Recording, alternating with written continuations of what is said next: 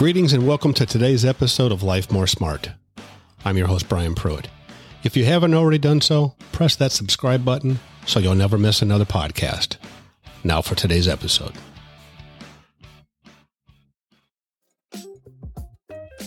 Today I'd like to talk to you about the power of saying no. We must learn to say no to the good so we can say yes to the great.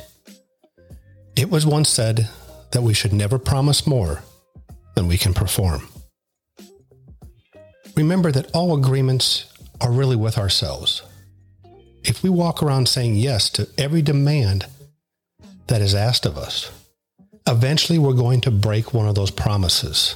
We're going to break one of those agreements. When we do that, we are essentially undermining our belief in ourselves.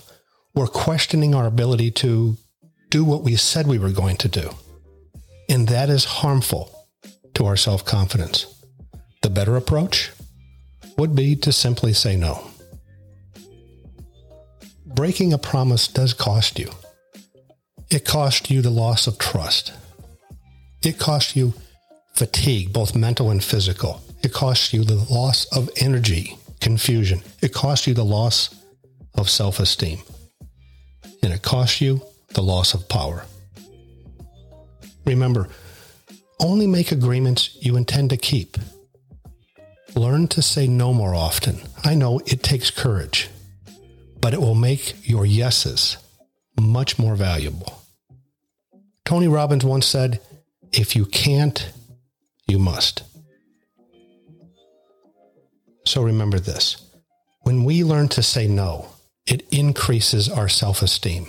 It increases our power, and it gives us self-approval and the self-confidence that we need to be successful. Let me leave you with this today. Self-confidence is a result of surviving the risks. So learn to be comfortable with the risk of saying no.